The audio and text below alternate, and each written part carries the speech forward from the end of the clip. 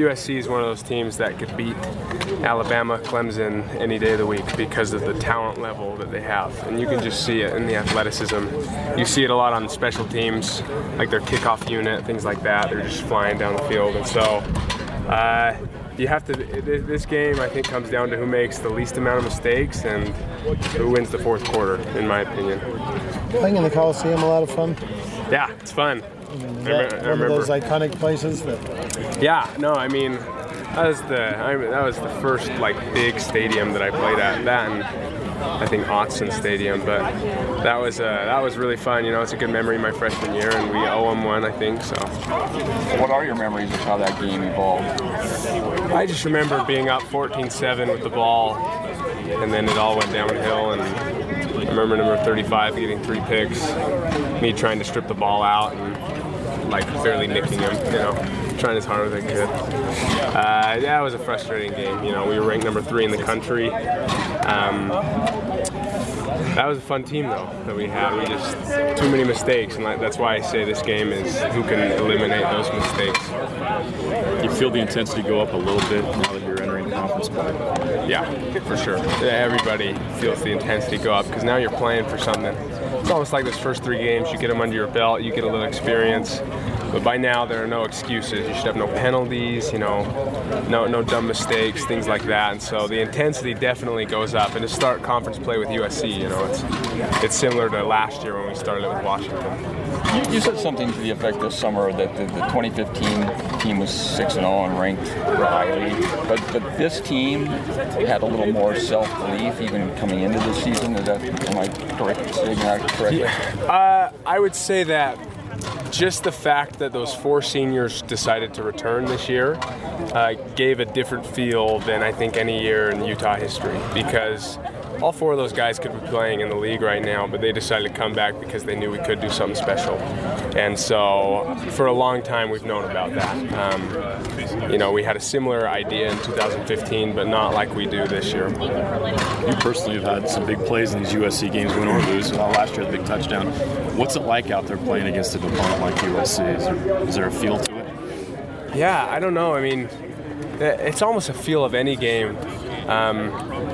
For me, it's a specific thing. I feel like it's partly how I've always been, but whenever we get down, all my nerves and like nervousness leave my body, and I have no fear. It's like when we got down 7-0 against USC my freshman year, all of a sudden it's just like, all right, it's time to play. And last year we got down 14-0, and hopefully we don't have to get down. But I don't know. It's something. It's just like it fires me up whenever you're losing and you need someone to step up, kind of thing. It kind of excites me. What did you learn about this team the first 3 games? Our team or yes, USC? Your team. Okay. That we have a lot of trust in our coaches, especially for me, our offensive coordinator. You know, it's no surprise. I mean, I'm not playing half as much as I played my first 2 years, but as a team I feel more confident, and I feel more confident in our schemes, in what we're doing, and almost just like we genuinely have so many weapons and different ways that we can beat people that it's almost like the ball can't be spread out enough, and it makes it exciting, at least on the offensive end. You're using a lot more personnel groupings. Is that what's? Yeah, I mean, we're using a lot more tight ends, using a lot more tight end sets.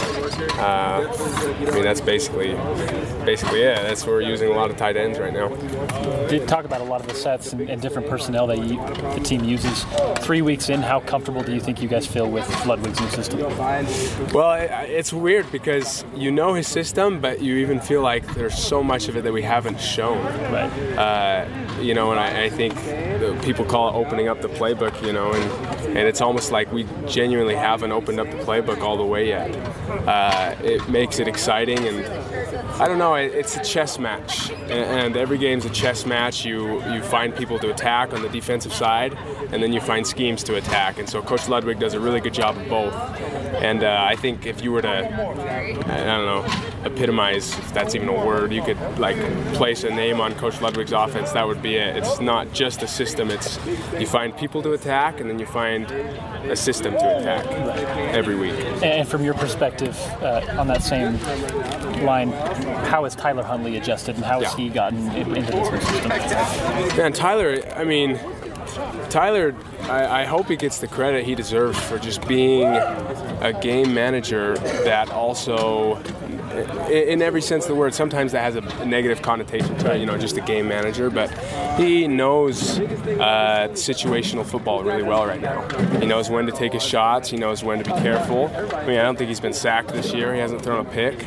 I don't care who you play in any 3 games. That's pretty amazing, and you gain confidence in him. And I think that Coach Ludwig's done a good job of driving that in him, that we don't throw picks, we don't get sacks. Thanks, Britt. Thank you. For sure.